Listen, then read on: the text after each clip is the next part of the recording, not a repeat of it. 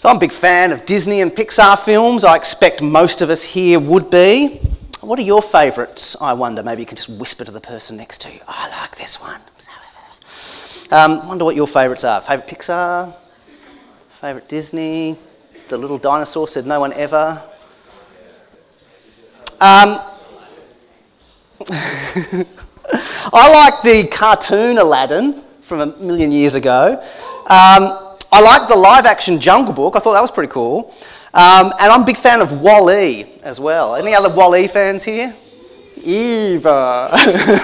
Every time I think of you, I think Eva.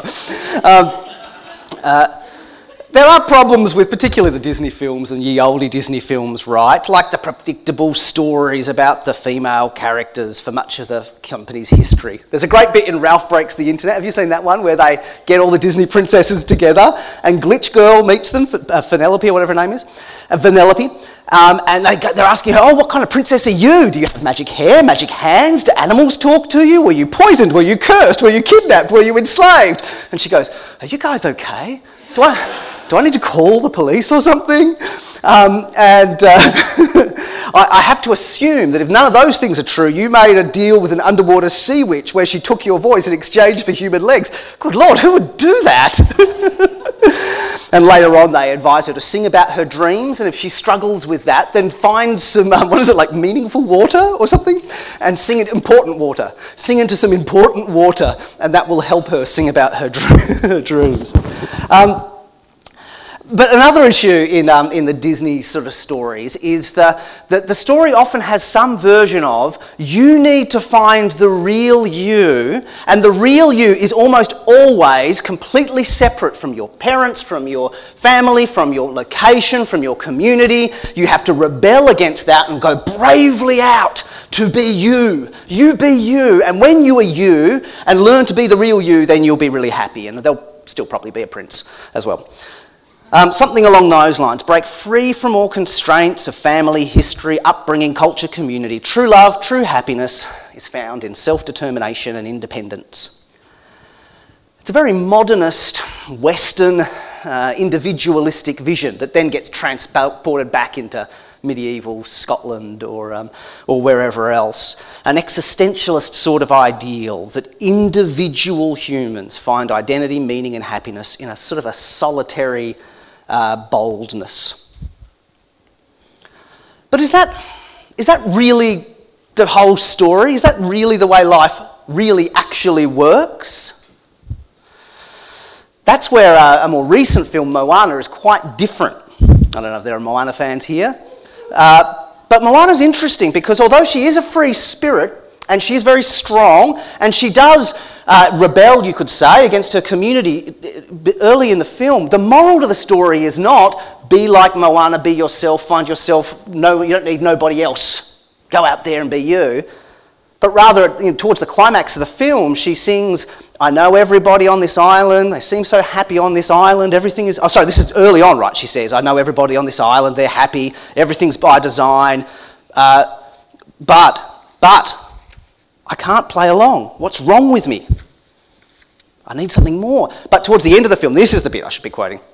She says, here we go, she ponders who she is, and she says, there is a quiet voice inside you, and when that voice starts to whisper, Moana, her grandma says this, isn't it? You've come so far, Moana, listen, do you know who you are? Who am I, she says.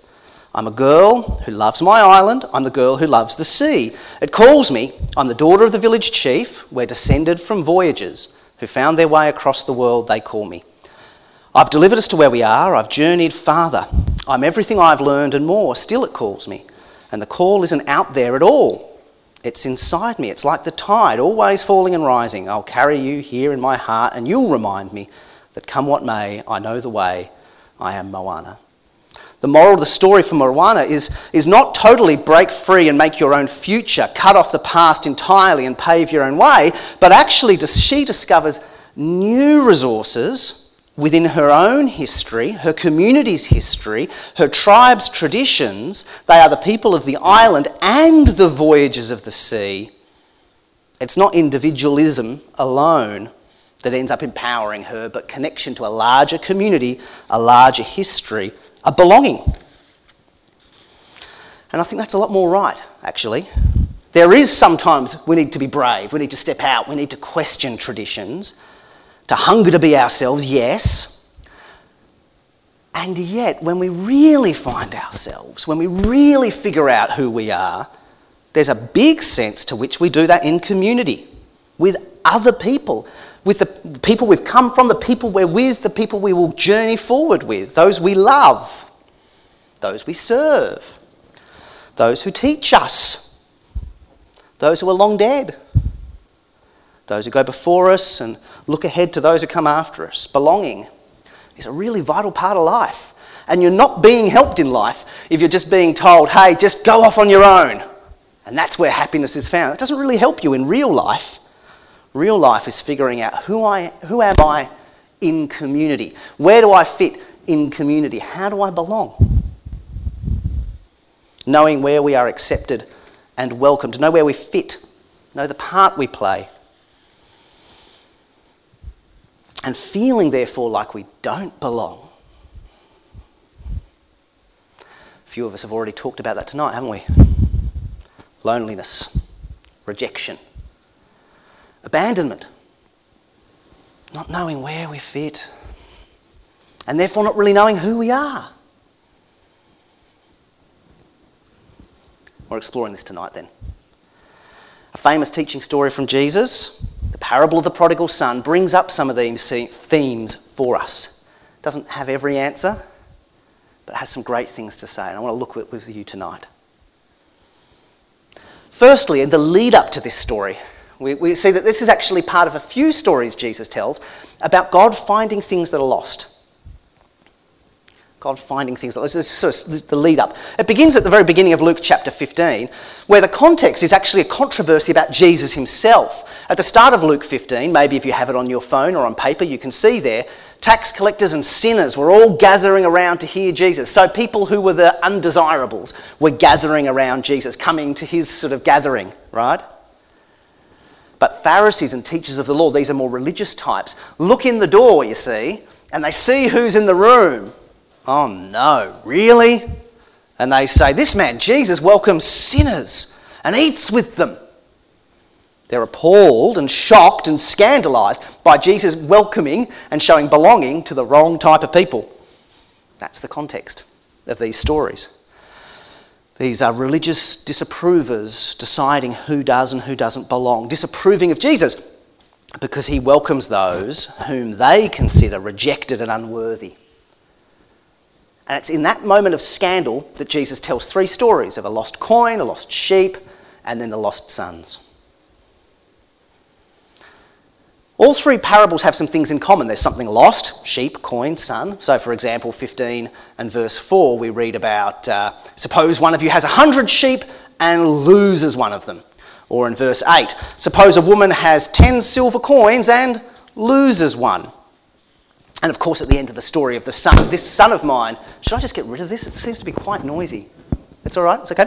The son was lost and now is found. Yeah, so lost something is the first thing in common. Secondly is a costly search. So verse 4 again, the sheep that is lost, and that shepherd leaves the 99 in open country, verse 4, and goes after the lost sheep until he finds it.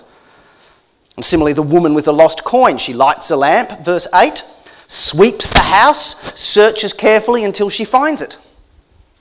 And then at the end of at least the story of it's a longer story, the last one, isn't it? But the father running to greet the son upon his return. So something lost, costly search, and then great rejoicing. 15 verse 5, when the shepherd finds the lost sheep, he joyfully puts it on his shoulders and goes home and calls his friends and neighbours together and says, rejoice with me, I've found my lost sheep. And verse 9, and when she finds it, she calls her friends and neighbours together and says, rejoice with me, I've found my lost coin. Rejoicing. And of course, as we saw in that last story, the slaughter the fattened calf, let's have a party, put a robe on him, put a ring on him, put sandals on him. He's back. Rejoice, yeah? Lost thing, costly search, great rejoicing. And the moral to the story for all of them, well, 15 verse 7, what's the moral to the story of the parable of the lost sheep? I tell you, in the same way, there'll be more rejoicing in heaven over one sinner who repents than over 99 righteous persons who don't need to repent. Or again in verse 10, in the same way I tell you, there is rejoicing in the presence of the angels of God over one sinner who repents. That's how God and his angels respond when people who seem especially unworthy, especially sinful, especially in need of repentance, turn back to God. When you look in and see that going on, you rejoice. God rejoices. And so what's Jesus saying by telling those stories to the people looking in the door, scandalised and tut-tutting? He says, you know what? You godly people who don't need to repent, you righteous ones, you godly ones who don't need to repent, who are scandalised for God, you know what? You don't share the heart of God. You don't share the attitude of God. By being scandalised rather than thrilled at sinners coming to hear about God's mercy in Jesus, ironically, you're the ones who need to repent. There's slight differences in each of the stories. The first story, the lost sheep, has a particular emphasis on this willingness to leave the found 99 to go after the lost. There's a priority there, isn't there? There's a risk there. There's a valuing of a precious lost one. It's not like the shepherd goes, well, look, let's weigh up our losses here. It's only one, 99% HD. It's pretty good. We're on the bell curve, it's fine. But actually, he goes, no, the one. I love the one. Yeah? The lost coin, I think, especially emphasises this costly, diligent search, lighting the lamp and hunting under everything. Like when you become a kid, if God blesses you with family and kids, then you'll begin to hate people who create toys like Lego with tiny little black plastic bits that are desperately precious, like Batman's little spanner or something that's black. Your kid knows Batman has a black spanner, and your kid knows that he doesn't have the black spanner, and it's a black, tiny plastic thing that could be anywhere in your whole house. Lego. But searching, like that beleaguered parent trying to find Batman's black spanner. Searching diligently, careful, earnest, passionate. Yeah. But the moral of the story, the point that's emphasised, and the challenge to the people looking in the door that Jesus is responding to. They're looking in the door, 15 verses 1 and 2, and saying, oh my goodness, this Jesus, he's eating with tax collectors and sinners. Well, I'll tell you the truth, Jesus says, there's angels in heaven rejoice even more than the shepherd finding his lost sheep. They're looking in the door, oh, this man is welcoming sinners and eating with them. And Jesus says, hey, look, this woman, I tell you similarly, there's rejoicing in heaven with the angels when a sinner repents. They are not sharing the mind of God. They, in their godliness, so-called, are being ungodly. They don't have the heart of God. God rejoices, God delights, God searches, God focuses on seeking and saving what is lost and bringing them home. That there's even more rejoicing when he can seek and save one who is even further lost, rather than it being, oh, I guess we can stretch to just squeeze you in and let's not mention it though, okay? Because who knows what will happen then. But instead, this is the best thing. God doesn't look at a wretched, dirty, sinful, spoiled, ruined, corrupted, perverted sinner and say, yuck. Or you don't belong around here. Or you're a lost cause. But rather God says, it's a great thing you see out front of the Hillsong building, hey, on the way to the outlet, welcome home. It's a great slogan to have, isn't it? Imagine that, thinking about going to a church, feeling like there might be a God out there, and not knowing if you belong because of where you've been and what you've done and what's been done to you. And imagine seeing a sign like that, huh? Well, they've got that right, haven't they?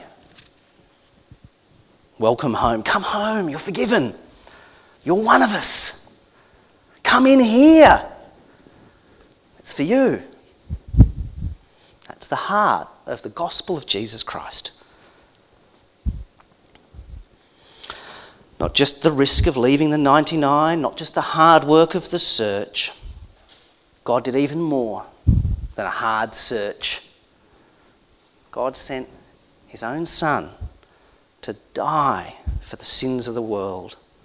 Not just to teach wise teachings like this, but to give his life as a ransom for the forgiveness of a sinful world. So that any person at all can be forgiven their guilt and shame and debt, fully pardoned, fully welcomed, fully one of us. That's a profound, wonderful thing. And that's the kind of thing Hannah was talking about, something you dwell upon and maybe even write out in a journal. It's a good discipline, isn't it? To sing about, pray through. It doesn't fix every issue about feeling lonely in a group. It doesn't fix every issue. But gosh, it does help a deep thing. And some of you know that this year, don't you? You know what it's like to feel really mucked up and lonely this year, but to know that God loves you. Well, then, having looked at that sort of lead up, a couple of the other stories, let's now spend most of our time with the parable of the prodigal son. Firstly, then, his rejection. Verse 11. Jesus says there was a man with 2 sons. 15, verse 11. There was a man who had 2 sons. The younger one said to his father, "Father, give me my share of the estate." So his father divided his property between them. Now, it is 2 sons, isn't it? We saw that acted before us, 2 sons. And Jesus says here, there's a father with 2 sons. That's important. We'll come back to that. Because it's not just a story about the lost one. Because remember, who's Jesus talking about this story? Why is he telling this story? He's not just telling the story because he's got some lost ones in the room and saying, "Hey, listen guys, I know you feel like you don't belong, but let me tell you a story about a lost son." No, remember, he's telling this story because there are others looking in saying, these lost ones don't belong. Yeah? So remember that. There's 2 sons. We'll come back to that though. What's the request? What's the rejection that the son says? Well, it's verse 12. He says, the younger one says to the father, "Father, give me my share of the estate." Now, you get what that's saying, right? It's saying, "Why aren't you dead already, Dad? I would rather your stuff than you, Dad." That's what he's saying, isn't it? I want to cash out of this family, is what he's saying. I want to take my shares while the going's good. It's a heavy thing to say, isn't it? Wow. "Father, I wish you were dead. I just want your stuff." And then a little while after that, he takes the wealth and goes off to live the wild life, the good life. Verse 13. Gets together all he has, sets off to a distant country and squanders his wealth in wild living. That's where we get the prodigal son from. Prodigal living, extravagant, wasteful, reckless living. Yeah? The tragedy is he's a fool to do that. To reject his father, who we discover is such an awesome dad, and then to think that's the good life. He's a fool. And this is like where the belongingness, loneliness stuff starts to come into play, really, doesn't it? That he's a fool because he thinks, and we can be like this, you and I, that in our blindness, in our wickedness, in our foolishness, we think riches are more important than relationship. It's such an easy, stupid thing that we humans, in our wickedness, we tumble into, to think riches are what makes life the good life, rather than relationship. Pleasure over a relationship. Reputation or entertainment or convenience or success, we fixate on and go, "That's what I want. I wish you were dead. I don't care about you. I just want your stuff so I can pursue pleasure, fame, convenience, success, experience, whatever it is. It's all about me. I'm going to get what's good for me." Wretchedly, we can be fools just like this prodigal son. Maybe you have, but maybe you still are. Maybe you have been. You know what it is to go this way. To cut off those who love you, cut off where you belong, and just run after whatever it is. Ultimately, the lie is it's not the good life anyway, is it? It's a lie to think, I'll cut off everybody, get the stuff to do the thing, and then I'll be great. It's a lie. It's not as if Christians are kind of missing out on this awesome, better life. But, oh well, God's there, and so I've got to do the not as good bit. It's not even the good life. God made the world. God made you. God knows the way to live that's good. It's a shadow life, really. And we chase after things and we pour into things and then get totally miserable. There's a great bit like that, kind of focusing especially on careerism. This might be a helpful little bit of perspective for you in the midst of exam week. I don't know, Ecclesiastes chapter 4. It's a great bleak old book, Ecclesiastes, but wise in its bleakness. Ecclesiastes chapter 4, verse 7. I saw something meaningless under the sun. There was a man all alone. He had neither son nor brother. There was no end to his toil, and yet his eyes were not content with his wealth. So this is one who doesn't end up with the pigs and the pods. He ends up on the top. He owns the pig farm, and yet still he's not content with his wealth. For whom am I toiling, he asked, and why am I depriving myself of enjoyment? This too is miserable, a meaningless business. Better a little with somebody than everything all alone.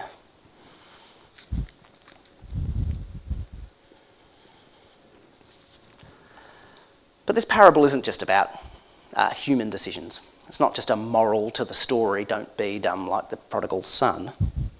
Remember, this is a story where Jesus is teaching something about the heart of God. And that God is the father in the story, and the younger son, well, he shows us what, like the Pharisees and the tax collectors and the sinners are like, what humans are like in our sin, what we are like with God. And so Romans chapter 1 can speak about God as the creator, the powerful, divine creator, the wise one who made it all and gave you all that you are and all that you have that's good. And that we as human beings, rather than thanking God, like Hannah's thanking journal, and recognising God and his kindness to us, we, in our thanklessness, turn away from God, take all that we have and all that we are, either worship ourselves or make up a God that suits us. And our unrepentant hearts, our unworshipful, we don't glorify God, give thanks to him. We exchange the truth of God for a lie, Romans 1 says. Or Jeremiah chapter 2, describing the people of Israel, says, oh, these people, they've rejected me, the Lord, the streams of living water, and have turned and dug a cistern of water for themselves that doesn't even really hold any water, doesn't ever satisfy. More of a septic tank than living water. We reject the life-giving one for stuff that doesn't last, doesn't endure, doesn't give true meaning, true belonging, true life. And he hits rock bottom. Back in Luke 15, he's spent it all. That's the prodigal idea. Prodigal, just it's a word we don't use in English anymore. Wasteful, extravagant. And then some terrible luck. After he'd spent everything, there was a severe famine in that whole country, and he began to be in need. He's exposed, he's vulnerable, he's ruined. Party's over. Where are all the mates now? All the so-called friends have gone. They were there when the money was flowing and the drinks were plenty, but now they're gone. He's all alone. He's washed up. He's desperate, verse 15. He went and hired himself out. This is a son of a wealthy, generous man, and he's now hiring himself out wherever he can. Hiring himself out to a citizen of that country who sent him to the fields to feed pigs. And he longed to fill his stomach with the pods that the pigs were eating. And I looked this up in the pods. We were actually chatting about this in staff meeting, and someone said, oh, I wonder what those pods... Every time I read that, it's not like Mars bar pods, is it? So what is it? What are the pods? Carob pods. So if you've ever had carob chocolate, you know just how desperate this guy is now. Like, this is serious. Carob pods. He wants to eat pig food. He's jealous of pigs. He's in such a wretched situation. He's hit rock bottom. Now, it's not as if everybody hits a rock bottom like that always. A lot of people do. But some manage to steer clear of it, to maybe even live for themselves and reject God, but maintain things at a manageable level. Or some people yo-yo, but never yo too low.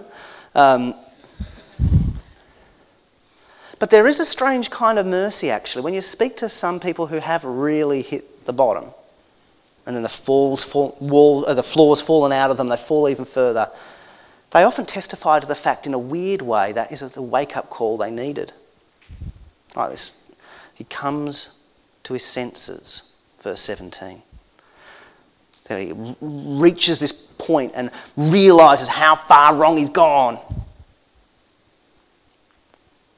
But you can have that realisation without a train crash like this.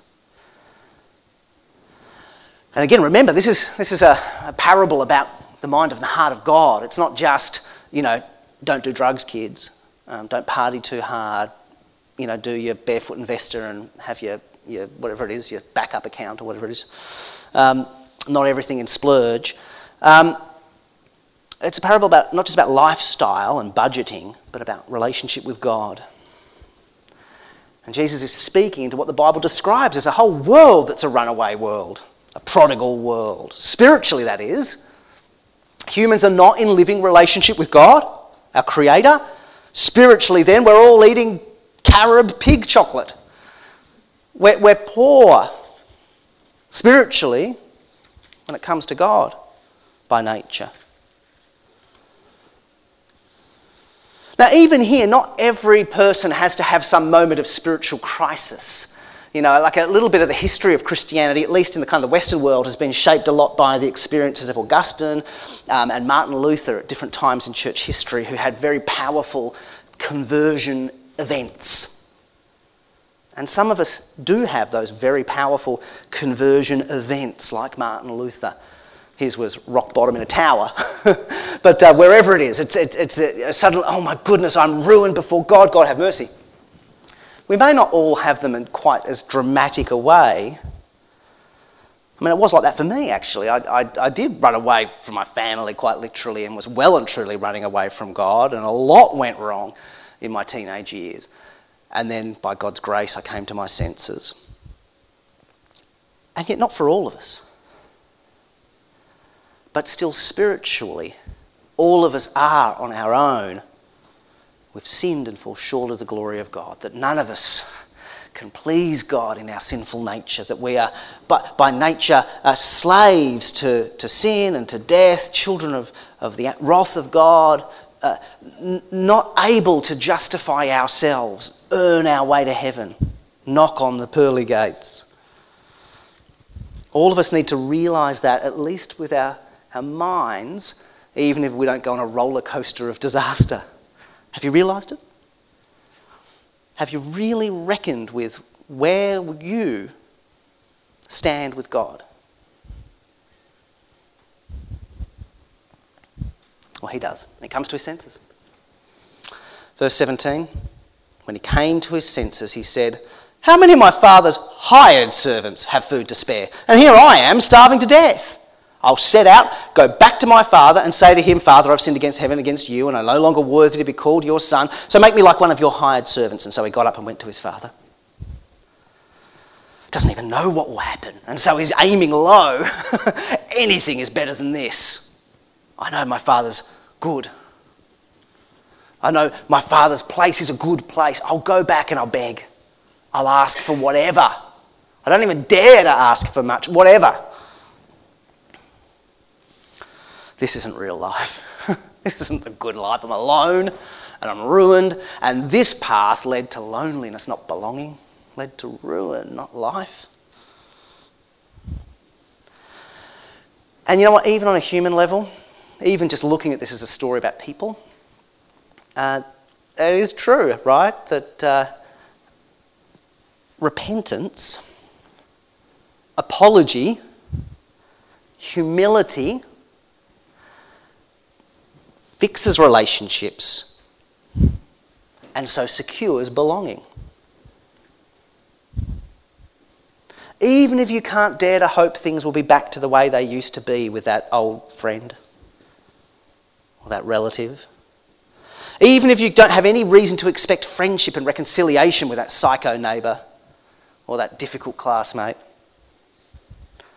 Anything is better than just enmity, bitter estrangement, alienation. And if I set myself on a pattern of just putting out the echidna spikes and just pushing and rejecting and denying and standing my ground, that's all I got. Yeah, I'll be protected inside the spikes and I'll be all alone. Are there relationships even where your stubbornness or your anger, or your hatred, or even maybe your hurt is blocking you from seeking some kind of peace. Some kind of peace.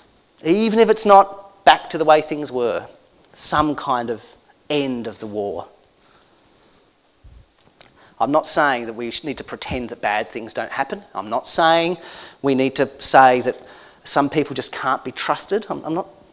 Those things, it's still important to be wise and careful in broken relationships and untrustworthy people. I mean, another kind of example I see from time to time, and look, maybe this is you're a person like this, but someone who realises they need healthy boundaries. Often when you've been hurt, you know, the spikes are out, but sometimes people get to a point where they say, you know what, if anyone in my life is in any way toxic, cut them off. If anyone in my life is in any way problematic, cancelled. If anyone in my life is in any way too asky, too demanding, I push them away. It's not good for me. I don't need that kind of negativity in my life right now, that kind of thing. Now, again, there's something good in that. There's something healthy in learning boundaries, and especially if you're a person not good at saying no, then it can be helpful to figure out there is such a thing as a frenemy who's not really in for your good at all, but uses you and sucks the life out of you. Yes, yes, yes, there are abusive relationships. Yes, yes, yes.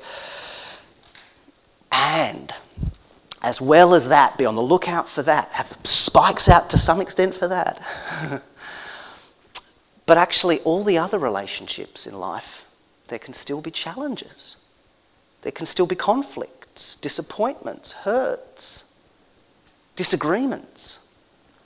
And figuring out how we can welcome forgiveness and offer forgiveness, seek reconciliation, de-escalate conflict, say I'm sorry, say that's okay, learn peaceful coexistence, civil disagreement, tolerance and neighbourliness, even in the tricky relationships. We've got to learn that as well, don't we? And that's part of how we find belonging in a world where we're all messed up, screwed up, sinful, selfish, hurt, foolish. To find belonging in churches where they should be welcoming, but sometimes they're not as welcoming as they should be. You know, things like that. Is figuring out this stuff.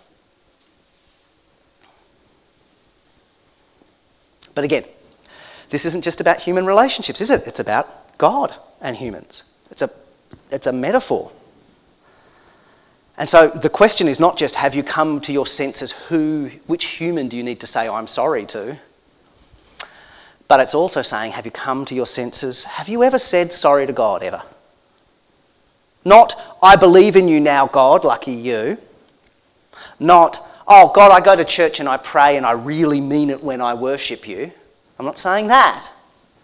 I'm not even saying, oh, that was bad, I guess I shouldn't have done it, I guess. No, I'm not saying that.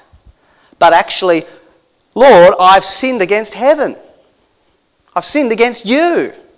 And I'm no longer worthy to be called your son or daughter. Have mercy on me, a sinner. Have you ever said that to God? Begged for God's mercy and his grace. Said, I'm sorry, forgive me. Ever said that? Where are you at with God? Have you thought about how you're living, how you're thinking, where your heart is, where your dead is with God? Have you come to your senses?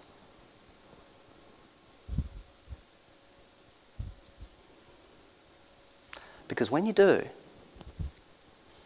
you'll find something way more than just being welcomed back as a slave or a hired hand. Because in this story Jesus tells, we see the kiss of God. I love the acting with the COVID-safe kiss of elbow. But when we go back to the Father, he's not inside going over some papers and stamping some things or whatever. He's looking. Isn't that beautiful? While he was still a long way off, his Father saw him. So his dad's already looking for him. Maybe today he'll come back. Any news? Any news from Shay? I don't know what the son was called. He doesn't have a name. Let's call him Shay. Any news from Shay? He's looking for him. And when he sees him coming, he doesn't just stand there and smile and nod wisely, like a wise, wealthy man might, especially in this kind of culture. Perhaps it's not particularly appropriate. Here we instead get this wealthy father run for his kid, his youngest kid, who disgraced him. Incredible. He's looking for him, and as soon as he sees him, it's just, all sense of dignity or reserve is gone, and the coat's off and he's sprinting off to greet his son. And it almost seems like the father isn't really listening. Do you get that kind of feeling in the way Jesus tells the story? The son said to him, "Father, I've sinned against heaven, against you, and I'm no longer worthy." He has a whole extra bit to the speech from earlier where he says, "Make me like one of your height," blah, blah, blah. But it said the father kind of cuts him off, and he wasn't really listening anyway. And the father says in verse 22 to his servants, quick, bring the robe, put it on him. Yeah, whatever, sinned against you. Bring the robe, yeah, I know where this hides. And kill the fattened calf and get the robe on him and the sandals and come on. Let's have a feast. Let's celebrate, verse 23. For this son of mine, he was dead and he's alive again. He was lost, he's found. More rejoicing in heaven, as Jesus had said in the other stories. Well, the angels in heaven rejoice even more when one sinner repents. And wonderful joy and the delight, the reconciliation, the coming back together, the finding belonging, the Father becoming more whole again as well. Because here's a bit of himself that had died, that's come back alive.